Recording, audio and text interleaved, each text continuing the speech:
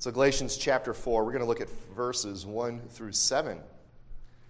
So Paul there writes, I mean that the heir, as long as he is a child, is no different from a slave, though he is the owner of everything. But he is under guardians and managers until the date set by his father. In the same way, we also, when we were children, were enslaved to the elementary principles of the world. But when the fullness of time had come, God sent forth his Son, born of woman, born under the law, to redeem those who were under the law, so that we might receive adoption as sons. And because you are sons, God has sent the Spirit of his Son into our hearts, crying, Abba, Father. So you are no longer a slave, but a son. And if a son, then an heir through God. So there you have it, Galatians 4, 1 through 7.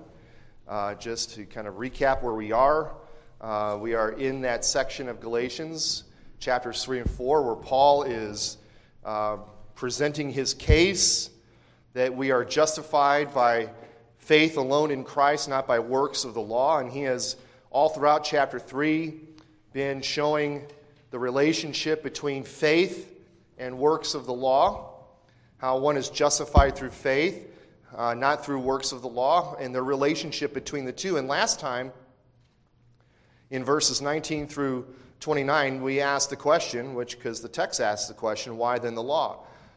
Because everything up from chapter 3, verse 1 to verse 18 seems to be negative toward the law.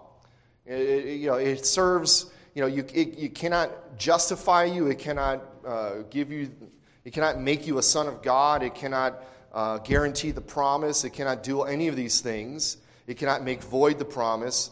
So you might ask the question, well, why then do we have the law? Why did God give the law if it doesn't do any of these things that we think it should do?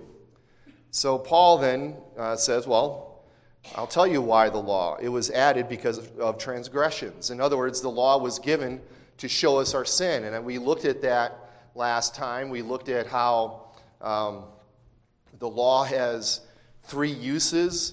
If you don't remember the fancy words of pedagogical and civil and normative, then you think of mirror, curb, and ruler, okay? And he said here the law was given as a mirror to show you sin, what sin is. Because, again, if you remember, outside of the law being written on our hearts, and outside of maybe a commandment given here or there was no formal presentation of God's law, okay? So up until then, you just had people kind of doing what they were going to do, following conscience, however that led them. And and of course, if when we get there in Genesis 6, conscience doesn't lead them very well, does it? I mean, at some point you get the whole world was continually evil all the time. But God gives his law to his people. After he calls them out of slavery in Egypt, he gives them the law in order to show them what sin is. Now he says if a law had been given that could give life, then righteousness would be by the law, but it's not. The law imprisons. The law does not give you the power to obey it. That's the point he's making. All the law can do is show you what sin is. It has no power to give you to complete it. It has no power to help you fulfill it. All it does is it tells you this is what sin is, and then because we are fallen, and it has a kind of a perverse effect of inciting us to more and more sin. That's kind of what you reread in Romans 7. But it's like, no, the law cannot give righteousness. It cannot give life. All it does is it imprisons everything under the law until the promise comes by faith. So then he says in verses 23, 24, before faith came, we were held captive, we were imprisoned, and the law was our guardian, our tutor, our schoolmaster, teaching us what sin is until Christ comes. And then you get that transition in verse 25. But now that faith has come, we are no longer under a guardian. Everything that the law was intended to do was completed when Christ came. Not only did he fulfill the stipulations of the law in his life, but he was what the law was pointing to. The law says, this is what sin is. right? And I don't give you the power to combat sin or to give you life, but Jesus Christ does come and he does give you life through his own obedience. So that's kind of where we were at last time. And now as we head into this chapter 4, he's going to continue his argument even more. But he's going to make this connection between sons and heirs, because if you look at verse 29, he ends that passage. And if you are Christ's, then you are Abraham's offspring, heirs, according to the promise. Then he picks up on that theme in chapter 4, verse 1. I mean that the heir, as long as he is a child, and so on and so forth. So that's where we're going to go, and we'll explore that connection a little bit more as we get on into that passage. But this morning, the thought I want to leave you with is that in the fullness of time, Christ has transformed us from slaves to sons and heirs. In the fullness of time, Christ has transformed us from slaves to sons and heirs. Heirs, heirs. That's what we're going to see here in 3 parts. So first, we're going to look at verses 1 and 2. I'm calling it a human example because it's very similar to what we saw earlier in verse 15 of chapter 3, to give a human example, brothers, where he talks about man-made covenants. Well, he's doing a similar thing here in verses 1 and 2, where he's giving an example of a child who has an inheritance but doesn't come into his inheritance yet because he's a child. You don't just give the keys to the kingdom to a child, in the sense of, here's everything, you are now in control of everything. You put that child under guardians and stewards until he comes of age. That's the point he's going to make here. But he's continuing to combat this Judaizing position of you need to add works of the law to faith in order to be justified. And he's going to show you that that's not how it works. That's not how it works here. And he's going to develop this idea of the heir, as we saw again in verse 29.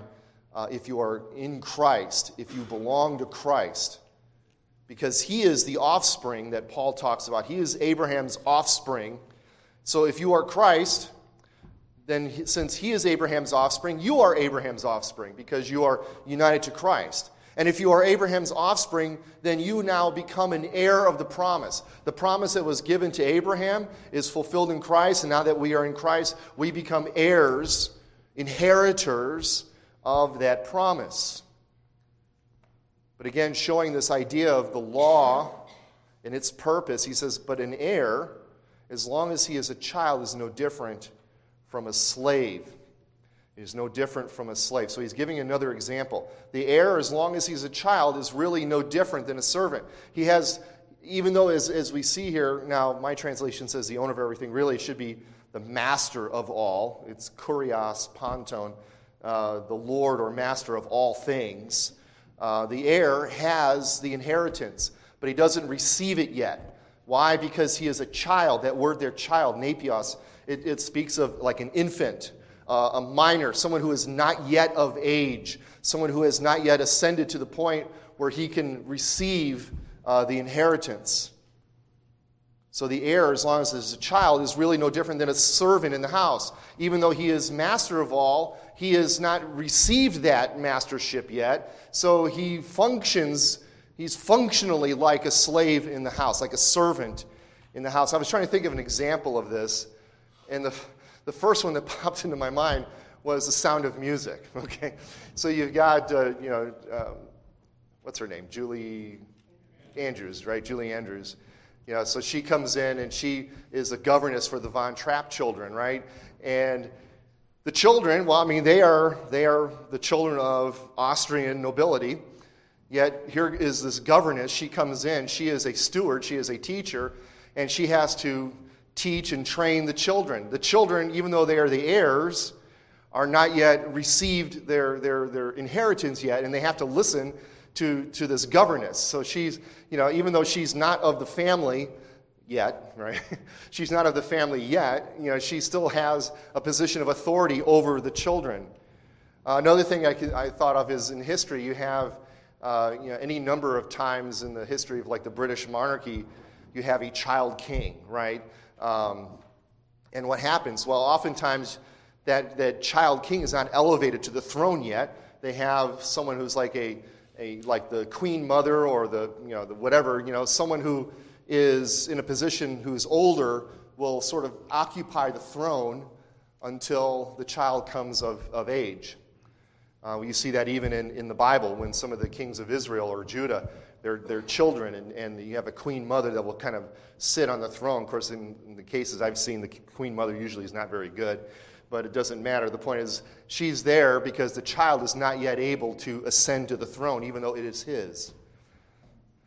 So you have this situation here where Paul says, look, even in a human example, a child who is an heir is still no different than a slave, though he is the master of all. And it says in verse 2, but he is under guardians and managers until the date set by his father. So until then, the heir is under what we, guardians and managers. So that word manager is oikonomos. It's a house steward, someone who is in charge of a household, a servant who is given charge over a household to watch the children and manage the affairs of the household. So he's like, so until then, the child is under these managers and guardians until the date set by his father, until that time appointed.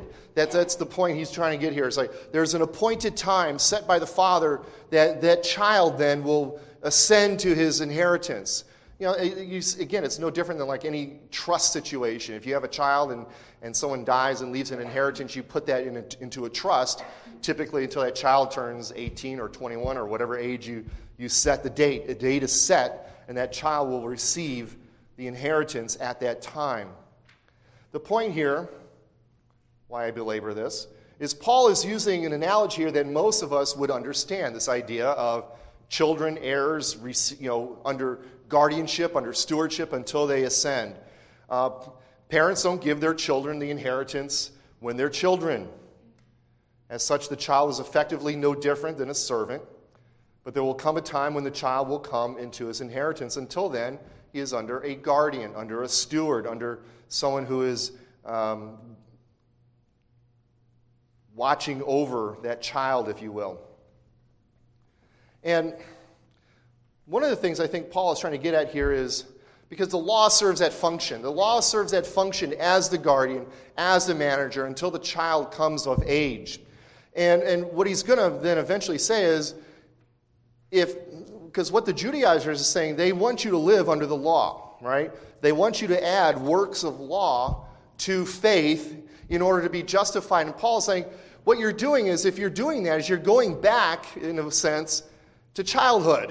It's like you want to go back and live under the time of guardians and managers, a time when you were a child, a time when you were no different than a slave. Why would you want to do that? Why would you want to go back in time to a point where you are under a guardian, going back to the law? You don't want to do that, because we're going to see in verses 3 through 5, the time appointed by the Father has come. The time appointed by the Father has come. So verse 3, Paul now transitions into how this applies to the overall point he's making in chapters 3 and 4, where he says, in the same way, or in the same manner. So just as I given this example of a child heir who is under guardians and managers and no different than a slave until the time appointed by his father, in the same way, we also, when we were children, were enslaved to the elementary principles of the world.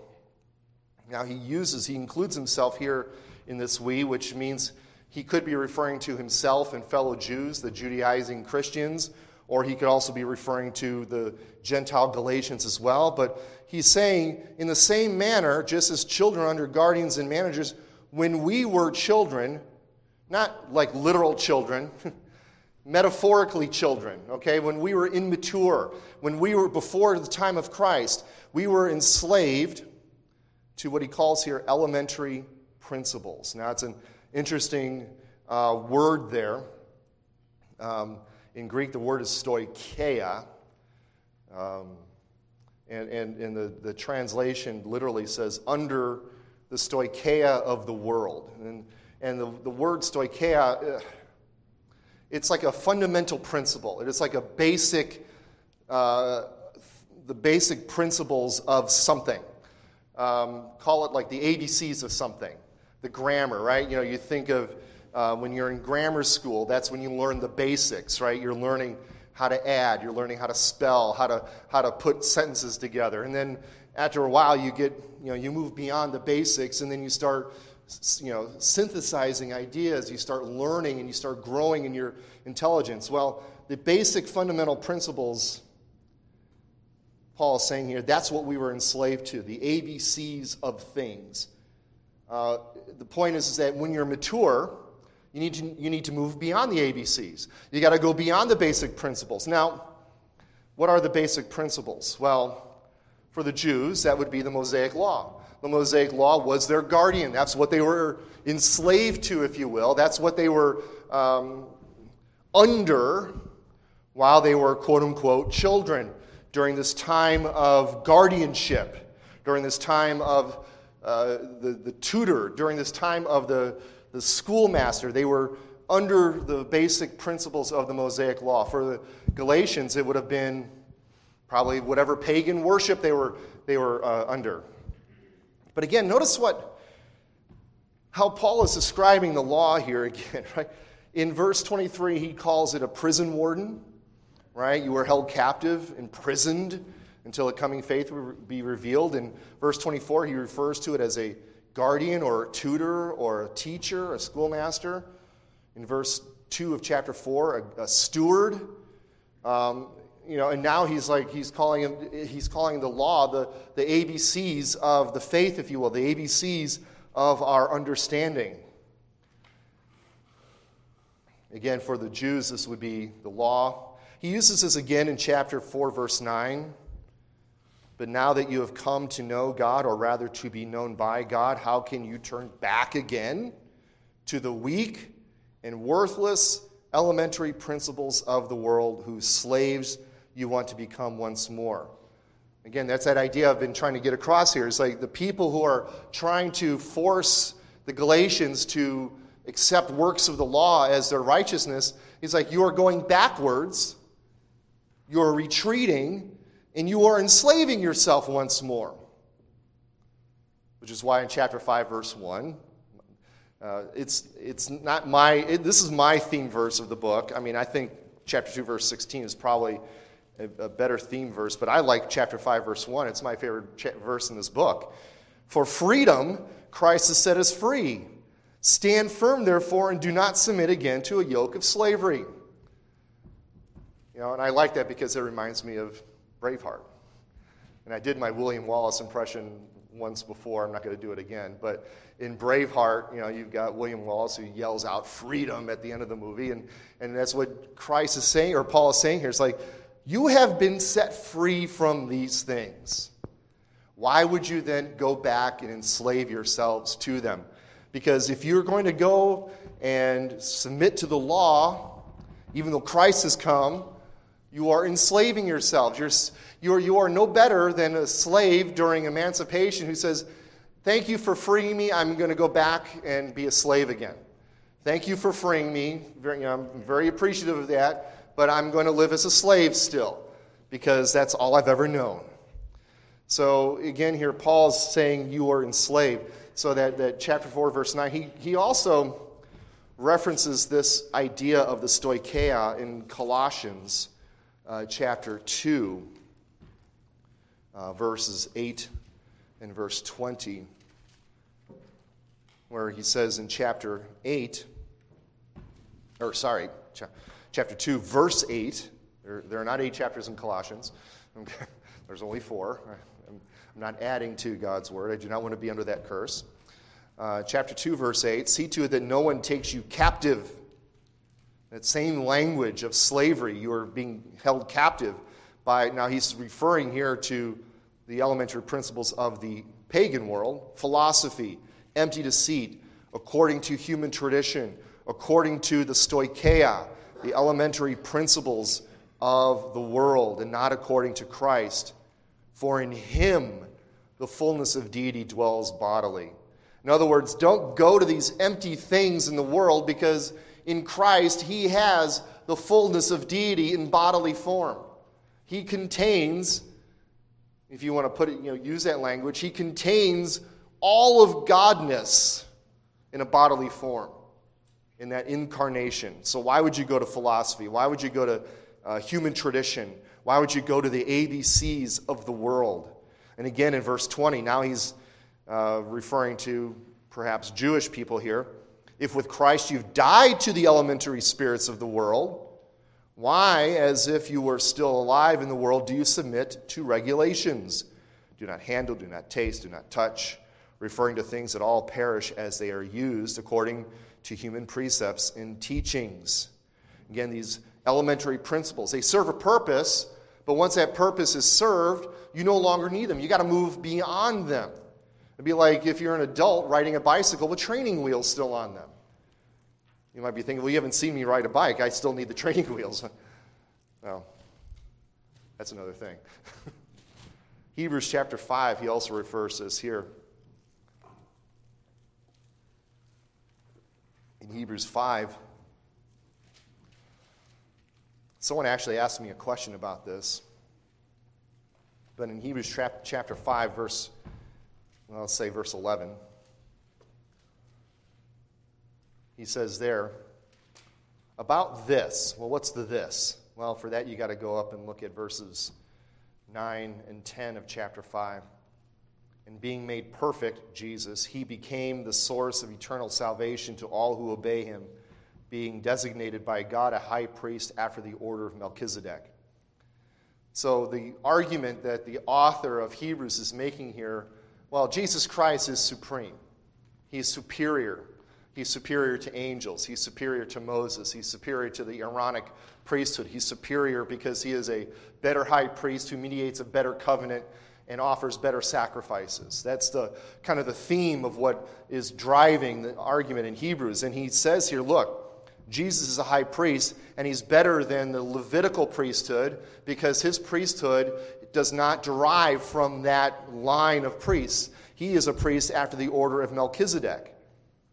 And then the author's like, about this, verse 11, we have much to say, and it is hard to explain, since you have become dull of hearing. Okay, that's a way to sort of endear yourself to your congregation, because many believe this was a sermon that was preached. You are dull of hearing. I'm not saying you are dull of hearing. I'm saying what the author of Hebrews says to his listeners, they are dull of hearing. For though by this time you ought to be teachers, you need someone to teach you again the basic principles of the oracles of God, the ABCs. You need milk, not solid food. For everyone who lives on milk is unskilled in the word of righteousness, since he is a child. But solid food is for the mature, for those who have had their powers of discernment trained by constant practice to distinguish good from evil. So the author here is saying, look, you ought to, when I say that Jesus is a high priest after the order of Melchizedek, you should know what I mean when I say that. Problem is, you don't. Why? Because you're dull of hearing. Why? Because you're still on the basic principles. You're still feeding on milk, right? So it would be as if you had a child who is, let's say, 9 or 10, and they're still being breastfed or bottle fed. You're like, you see that, you're like, what is wrong with this person? Right? It's either the child or the mother or both. It's like, no, that kid should be on solid food now. That kid should be eating meat, and he's still being fed milk. Same thing in the Christian life. There are basics to the Christian faith, and they need to be taught, and they need to be explained and perhaps taught many times. But we also need to move beyond the ABCs of the Christian faith and go to things that are meatier, solid food, if you will. So these elementary principles, you can go back to Galatians 4. Paul's saying these elementary principles, they were enslaved to these things. They were guarded. They were encircled, surrounded by these things under guardianship. But then you get, again in verse 4, which begins with my favorite word, but. But when the fullness of time had come, God sent forth his Son, born of woman, born under the law. That's a great verse. Okay, that's one of my favorite verses in all of Scripture. But when the fullness of time had come, the pleroma, the fullness, the overflowing, in other words, when the right time had come. What time? Well, the time appointed by the Father, the date set by the Father, if you saw that at the end of verse 2, when that guardianship would be expired now. The time when the Son comes, that's the fullness of time. That is when everything was ripe, right? You know, farmers, you know, when it's harvest time, when the corn is ripe, there's no set date. You don't look at a calendar and, oh, it's September 13th, we need to start picking. It's whenever the corn looks ripe. You know it because you've done this so often. It is time to harvest. The same thing here. When the fullness of time had come, God sent forth his Son, born of woman, born under the law. And again, look at the theology here that's just sort of kind of packed into this verse. So first you have God who is sovereign over all things, knows when that special date is. It's a date set by him. So when Jesus came into the world, it wasn't an accident. It wasn't plan B. It was God's plan from very beginning to send his Son. And that's just it there. He sent forth his Son. This talks about the pre-existence of the Son of God. Jesus of Nazareth was born in time, but the Son of God has always been pre-existent. The Son of God has always been co-eternal with the Father. John chapter 1, verse 1, the Word in the beginning was the Word, and the Word was with God, and the Word was God in the beginning. The Son was always there, and God sent him forth. That word therefore sent forth is ex apostello. You get the word apostle out of that. An apostle is one who is sent, and Jesus is the apostle with a capital A and a capital apostle at the end of that, right? He is the apostle par excellence, sent by the Father, born of a woman. There you've got the incarnation. He came into this world born in human flesh. The Son of God took to himself a human nature. The eternal Word became flesh, as John says in chapter 1, verse 14, and dwelt among us. And he was born under the law. There you have that fact that he came under the law. He came just as the Jews were under the law. He came as under the law. He had to come under the law in order to fulfill the law. He had to be under the guardianship, under the yoke of the law in order to fulfill the law. So you got this great but in chapter 4, how in the fullness of time. And you think about that. You know, what do we mean if you just look at history, when Paul says here the fullness of time, what's happening here? Well, first of all, you've got Greek as a language and this Hellenizing influence pretty much all throughout the region, right? All throughout the Roman Empire, going into the Middle East, Persia, all those areas have been, in a sense, Greekified, thanks to Alexander and his conquest through there, and the propagation of Greek language and Greek culture and Greek philosophy. You've got this common language all throughout the empire. You also have the Roman Empire at this time that provided roads to travel on, provided relative safety of travel, and so on and so forth. And then, of course, you've got all of this sort of messianic expectation that has been built up in the Jewish people, waiting for the Messiah to come, waiting for the one who will deliver them. The fullness of time has come. God has sent forth his Son. All of redemptive history was leading to this moment, this big moment in time. You think about it. Paul has even kind of chronicled this a little bit, right? He says that the promise was given to Abram. Well, that's 2,000 years before the fullness of time, right? 2,000 give or take, maybe 2,500. I forget the exact dates of Abram, but that's a long time. God promised that, right? Think of all the way back to the garden, however long that is. And God promised to Adam and Eve that one would come, a seed would come. And then you've got what comes after that? Well, 430 years after the promise given to Abraham, you get the law. The guardian is set forth. The guardian is put in place to steward the child of the people of God until the fullness of time comes in Jesus. 2,000 years or 1,600 years later, after the giving of the law. So you've got all of this happening here. Jesus was born of woman. That fulfills prophecy. Many prophecies that talk about Jesus being born of the virgin, coming into time, fulfills the promise of God, how he gave those promises. And again, being born under the law, he places himself under the same burden of his people. He identifies with his people by being born under the law. And then we see the dual purposes for which Jesus came into the world, right? So, but when the fullness of time had come, God sent forth his Son, born of woman, born under the law, verse 5, to redeem those who were under the law so that we might receive adoption as sons. In the Greek, you've got two, they're called hina clauses. Those are purpose clauses. And the two purposes there, the twin purposes of Jesus coming in the world, are to redeem those who were born under the law, and then to adopt and to receive, so that we might receive adoption as sons. So he came to redeem, and he came to adopt. He came to redeem, he came to adopt. That word redeem is marketplace language. Agorizo is what you go to the market to buy things. To redeem is to buy back. We looked at this in our Easter sermon last Sunday. Job was crying out for his Redeemer, one who would vindicate him, one who would sort of buy him out of his bondage.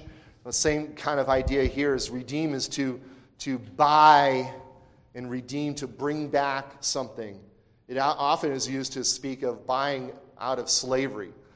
So you've got the slave market, and you buy a slave. In this case, he is buying us, if you will, by his precious blood in order to set us free and to adopt us, to bring us into the family of God. I was reading a commentary, and I thought this was really good here because they're talking about how some Christians, I use the word Christian loosely in this case, don't like the blood atonement of Christ. It's offensive to them, right? Some people will look at it and say, well, that's child abuse. So they'll soft pedal the atonement and say, well, Jesus dying on the cross is an example. He does this so that we would do likewise. Or they focus more on the nativity. They focus more on Jesus coming as a child, humble into the world. So this commentary I was reading on this, I had this nice statement here. It says, God the Son was born of the Virgin in order to die on the cross. He says, Christianity is not a religion of stable and straw, the nativity. It is a religion of thorn and nails, wood and blood. Jesus was born to die. That's the Savior we believe in. That's the Redeemer we believe in. Jesus was born to die. And that death redeems us. And that death adopts us into his family. Just these three verses here are so important for our understanding of redemptive history and our understanding of the gospel, really. We were enslaved to the law. Jesus came to redeem us from the law. We were slaves, and Jesus came to adopt us as sons. This is pure gospel-y goodness here. Okay, pure, it's just so rich with the gospel here in these verses. This idea that Jesus came to redeem and to adopt. We are now sons, and that's what we see in verses 6 and 7. We are no longer slaves, but sons. And when I say sons, it doesn't exclude the ladies. What is it? Is our church? Is that the big bad wolf outside huffing and puffing? Is he going to blow our house down?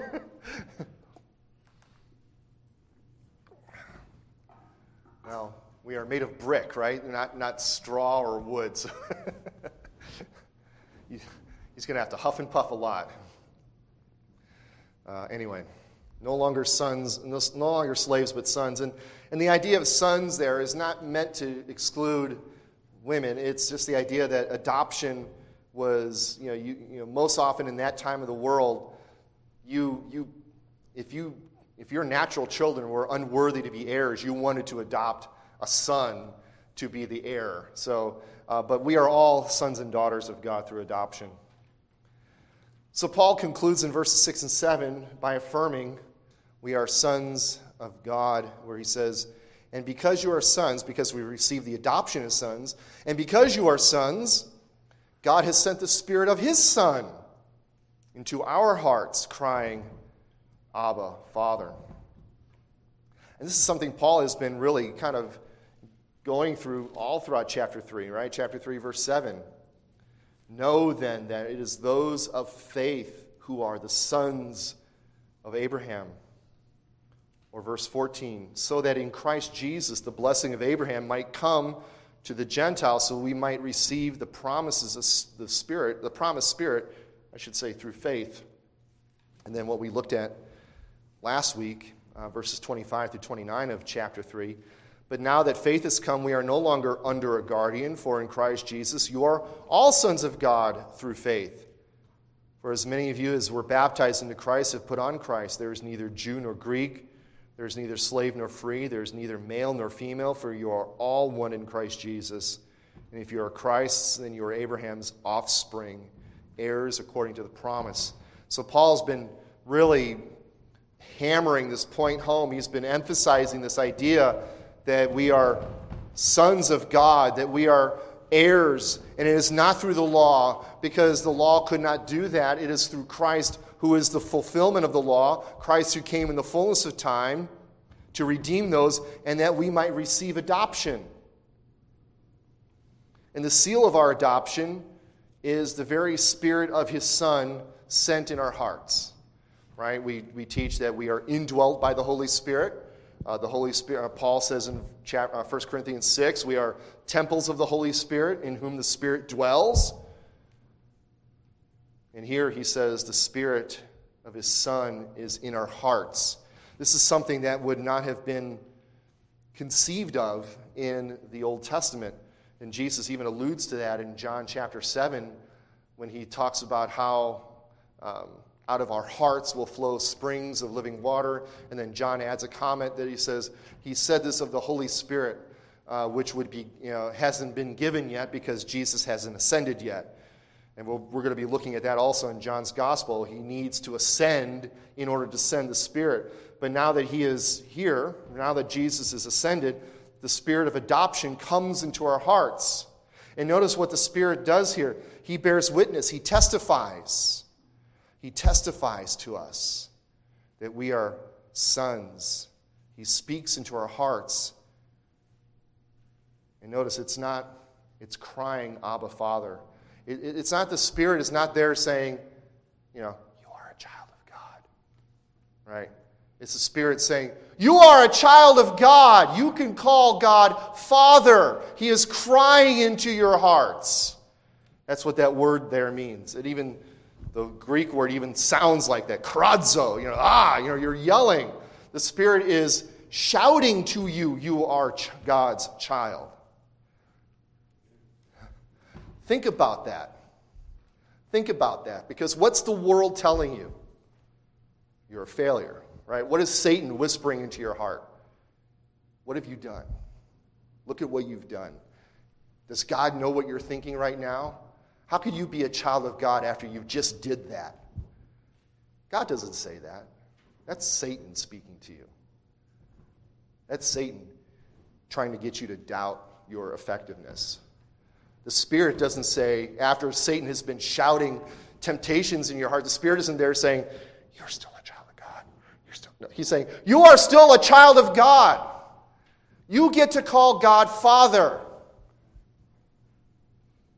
Abba, it's a term of endearment. He shouts, he does not whisper. And again, it's an awesome privilege to call God Father. I don't want to go past that too fast. Think about that, right? Because we often say that so I don't want to say carelessly. We just say it kind of as rote, right? You pray, Father in heaven, okay? Our Father, Father, Father, Father, Father, Father, Father, Father, yeah, so on and so forth.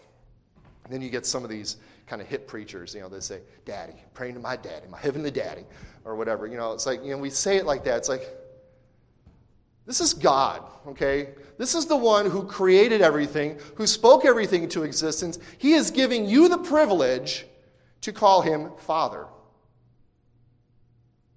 Right? The Jews never thought of that, to call God Father back in the Old Testament. They wouldn't even pronounce his name. Even now, I remember in seminary taking Hebrew, you see the tetragrammaton in the text, Yahweh. We would pronounce it Adonai, because that's how the Jews would read it. When they came across God's name in the Bible, they did not say Yahweh. They said Adonai, which is Lord, Master. Right? When they were at the foot of Sinai, and God comes down on the top of Sinai and shakes the very mountain itself, the people aren't saying, Daddy, he's home. No, they're saying, you go, Moses. We'll be back here. You go up the mountain and you bring God's word down to us. We'll just be here. I'm going to hide behind that rock over there. That's how they thought of God. God says, you get to call me Father. You get to call me Father. It's the same thing Paul says in Romans 8, in verses 15 through 17. For you did not receive the spirit of slavery to fall back into fear, but you have received the spirit of adoption as sons, by whom we cry, Abba, Father. The Spirit himself bears witness with our spirit that we are children of God, and if children, then heirs. This is right out of Galatians. Heirs of God and fellow heirs with Christ, provided we suffer with him in order that we may also be glorified with him. In Isaiah chapter 44. This is in the comfort section of Isaiah's prophecy. In Isaiah chapter 44, here the prophet says, But now hear, O Jacob, my servant, Israel, whom I have chosen. Thus says the Lord who made you, who formed you from the womb, and will help you. Fear not, O Jacob, my servant, Jeshurun, whom I have chosen, for I will pour water on the thirsty land, and streams on the dry ground. I will pour my spirit upon your offspring, and my blessing on your descendants. They shall spring up among the grass like willows by flowing streams. This one will say, I am the Lord's. And another will call in the name of Jacob, and another will write on his hand, the Lord's, and name himself by the name of Israel. Here God is saying, I will pour my spirit like water on a thirsty land, and my people will call me by my name. Again, it's an awesome privilege. We are no longer slaves. We are sons and heirs through God. And the point Paul here is making in this passage is to show how the law, in its role as guardian and steward, it is a temporary arrangement. The law was never meant to be a permanent fixture in the lives of the people of God. Jesus came and said, I did not come to abolish the law, but to fulfill it. Matthew 5. It was a temporary arrangement for God's people until Christ came.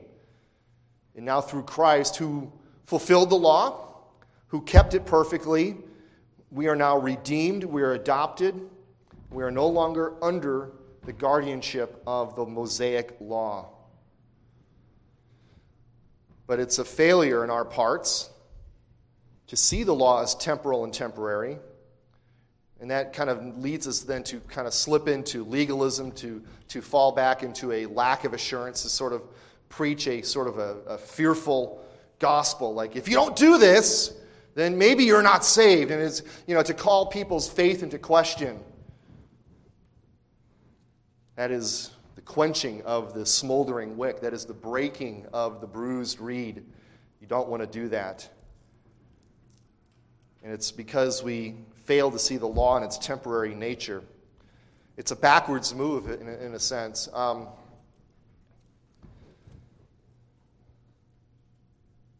was going to say something that just completely slipped my mind. Oh well. I know it has something to do with what I'm going to preach in the sermon this morning, so maybe I'll remember it then and I'll say, you remember what I said in Sunday school? Now, all of us are born under the curse of the law, but we are redeemed and adopted through faith in Christ. Now I remember what I was going to say. Grace attacks this mentality of legalism.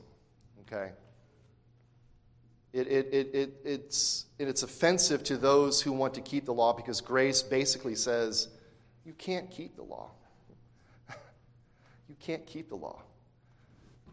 And instead of rejoicing over that, our fallen nature says, no. I have to do something. I must earn something.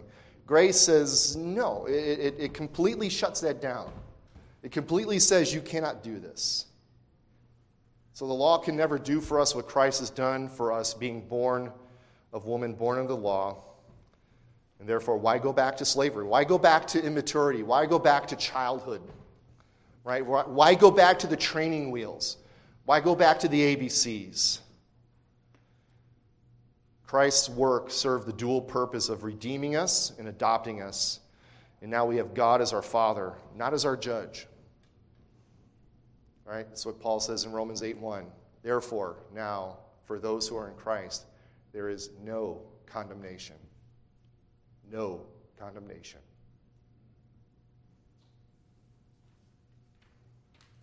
The judgment of guilty has been borne, has been paid by the Son. He took God's wrath. And because of that, we are now free. We are no longer condemned. We are no longer condemned.